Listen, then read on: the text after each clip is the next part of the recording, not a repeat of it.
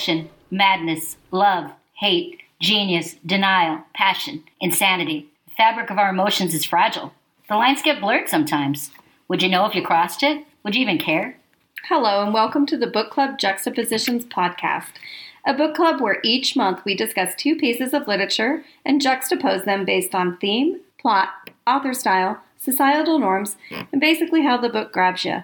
All of the interesting things that make for a great spoiler-filled book club discussion. Yes, I said spoiler-filled. In each episode, we will mainly focus on one of the literary pieces. In addition to a general discussion, we will view it through the lens of a particular theme. It is inevitable with all good literature. One can't help but make comparisons and connections to other literary works and life. In the second episode, we will examine some ideas with the counterpiece of literature. This is just a fun way to compare and contrast two pieces of literature and have a lively discussion. This is an adult podcast intended for adult listeners, and we may use adult language. We want to include you in our discussions, so please go to our Twitter account. The handle is @BookClubJuxtas. That's @BookClubJuxtas. Or our Facebook page is Book Club Juxtapositions. When you're responding, remember our motto is to encourage and inspire, don't spit fire. So grab your glass of wine and let's juxtapose. Cheers, Tracy. What's in this month's episodes? In this month's episodes, we will examine the theme of obsession in Edgar Allan Poe's undeniably iconic short horror stories, The Telltale Heart and The Cask of Amontillado. Amontillado. Oh, okay, so I'm going to channel some inner Sean and Gus here from Psych, but I haven't heard Amontillado and Amontillado. Just saying. I'm Tracy May, author, multi-award-winning screenwriter, and former educator. And I'm Kimberly Andy, travel writer, winemaker, former educator, and creator of the blog Lily Pads of Curiosity. The Telltale Heart is the story of a caretaker who becomes infatuated with his charge's eye, the eye of a vulture. His charge is merely a host for that cursed eye, and really is irrelevant. The eye must be destroyed. This disturbingly awesome narrative is a window into the mind of a narrator's obsession, an obsession so powerful that murder is the only release. But why is it such an obsession? Well, it's this, it's an irresistible and constant impulse. It doesn't go away. It's not rational. It just, no matter how the narrator is going to try to make this rational, it's obsession. So whatever the target to the eye of the beholder, it is more important than air. By definition, it's not rational, but it doesn't make it any less real in life and in literature. That explains it, too. With Edgar Allan Poe, he's known for writing about obsession, madness, love, etc. So in the mind of a madman, it's very real. The narrator of The Telltale Heart is a caretaker for an elderly man. He loves him. He just hates his eye. It's not that kind of, well, of course, it's, this is a thing for him. Like, it's a real thing that really exists. He carefully plots and plans the removal of the eye. His nightly ritual is to let the light fall in the eye at midnight. He relishes the fear the old man feels, even though he tries to just brush it off as if, this thing like, I've got to go pick up milk.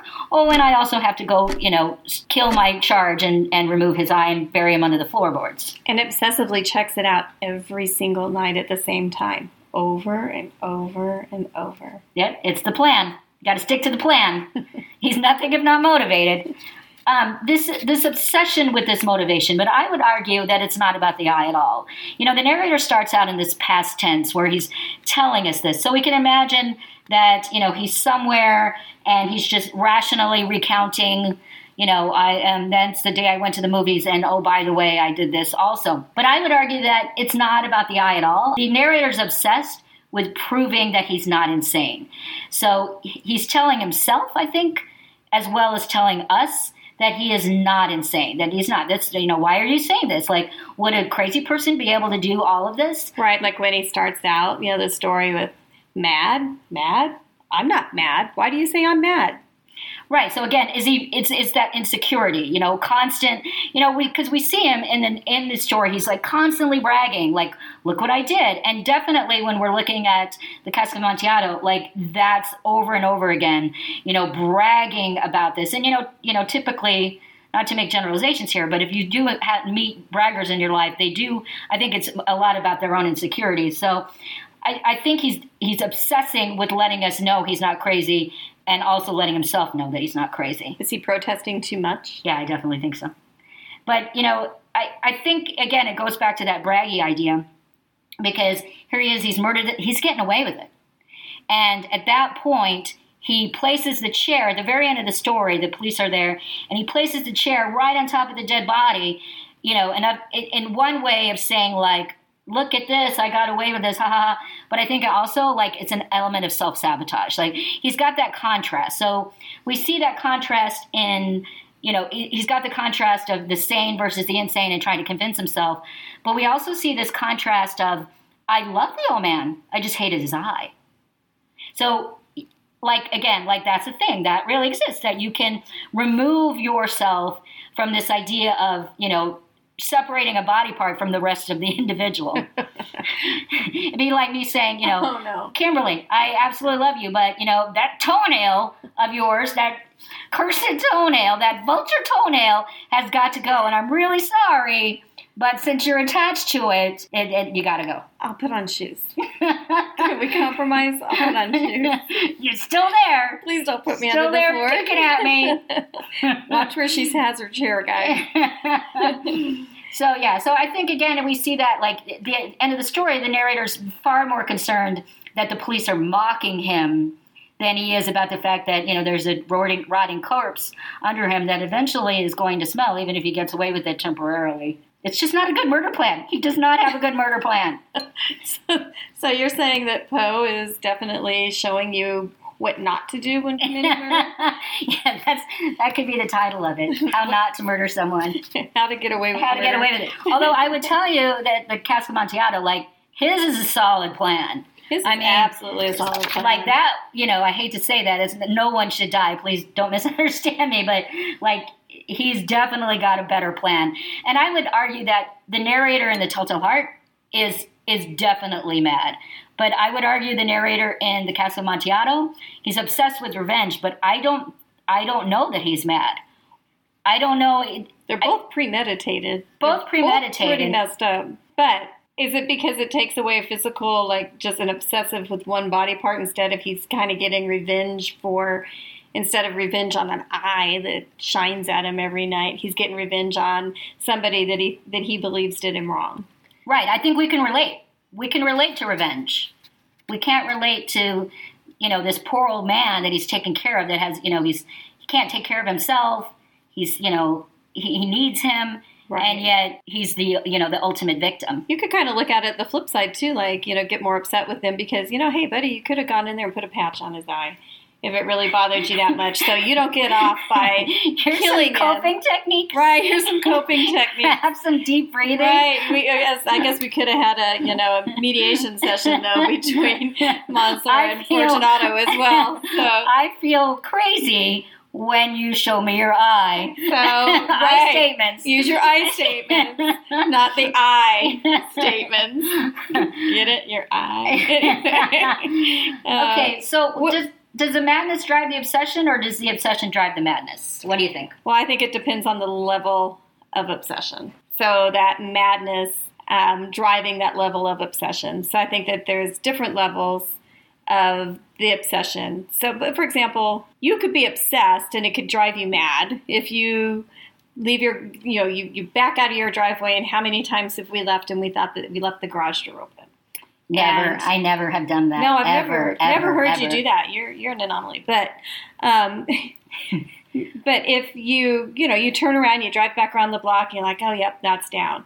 That's one level of obsession that we can relate to. A different level of obsession is driving around the block, putting the garage door up just to prove that you were checking to see if it was I probably don't need your ideas because I've never ever done that either. I'm sure. I'm sure. And then putting it down. If you did that just to prove that gave you a reason to go back, then that's a whole different level of obsession.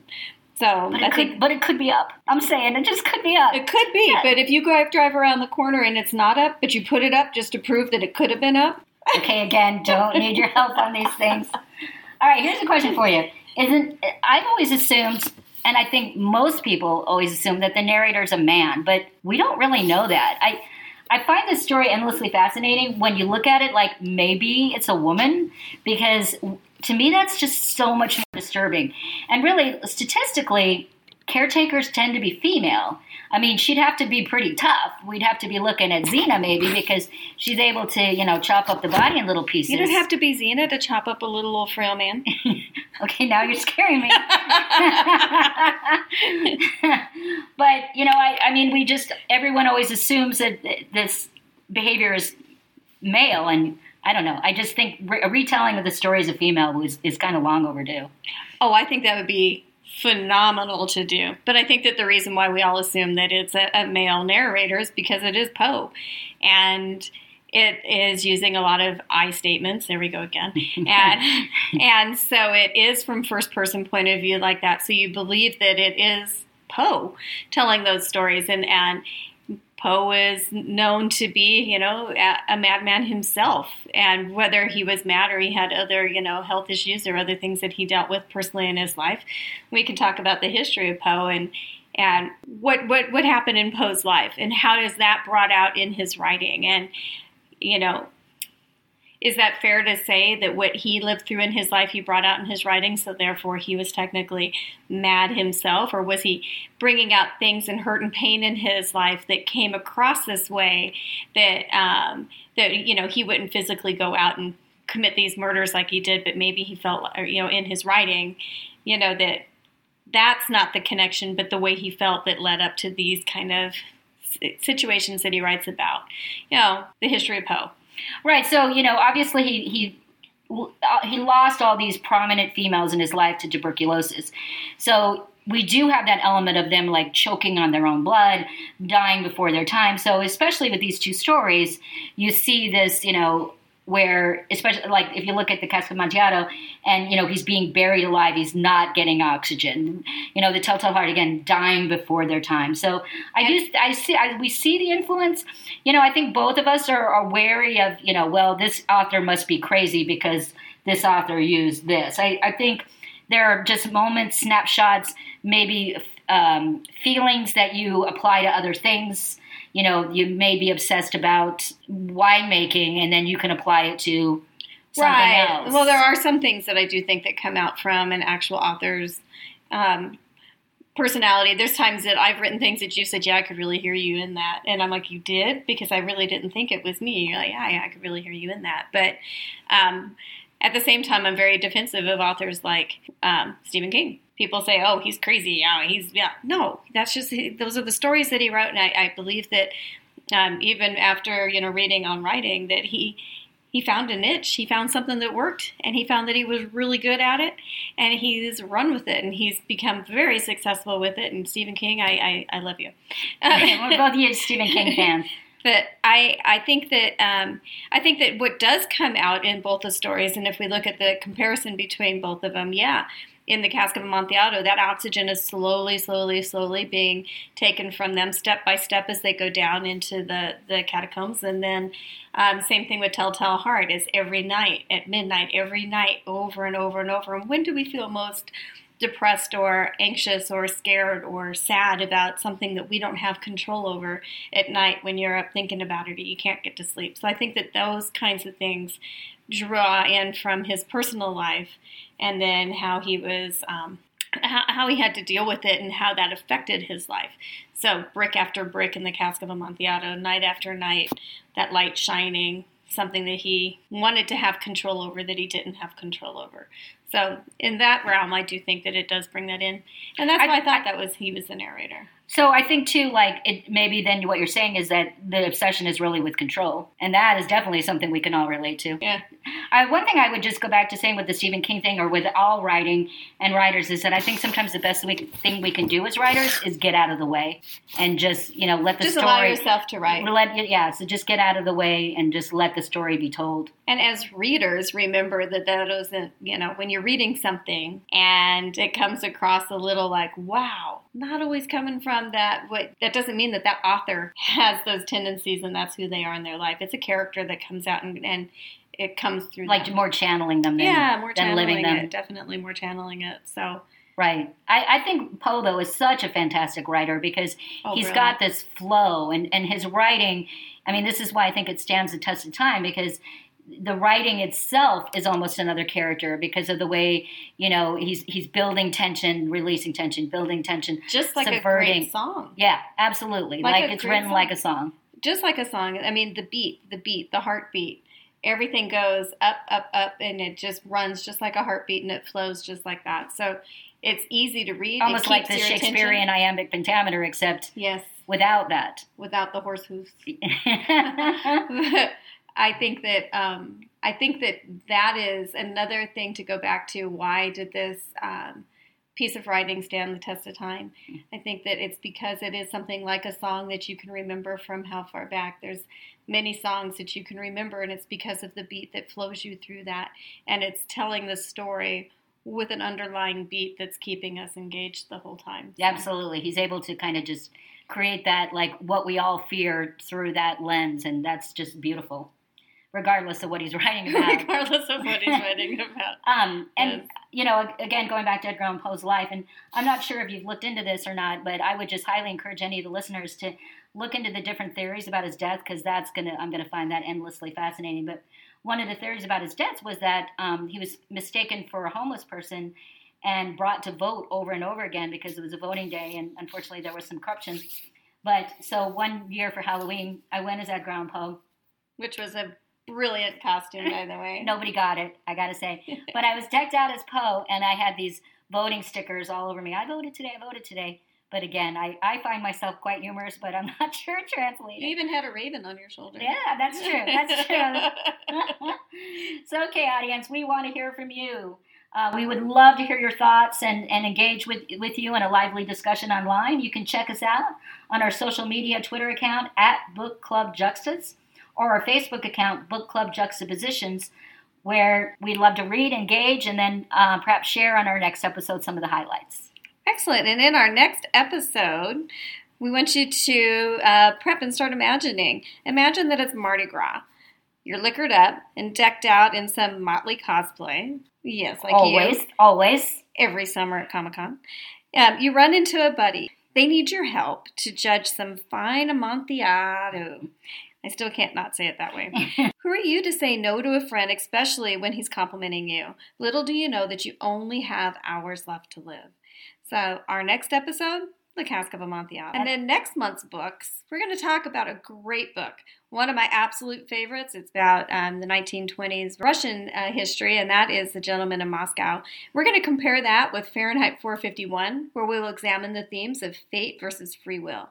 Well, thank you so much for spending your time with us. We really appreciate it. And cheers. Happy reading.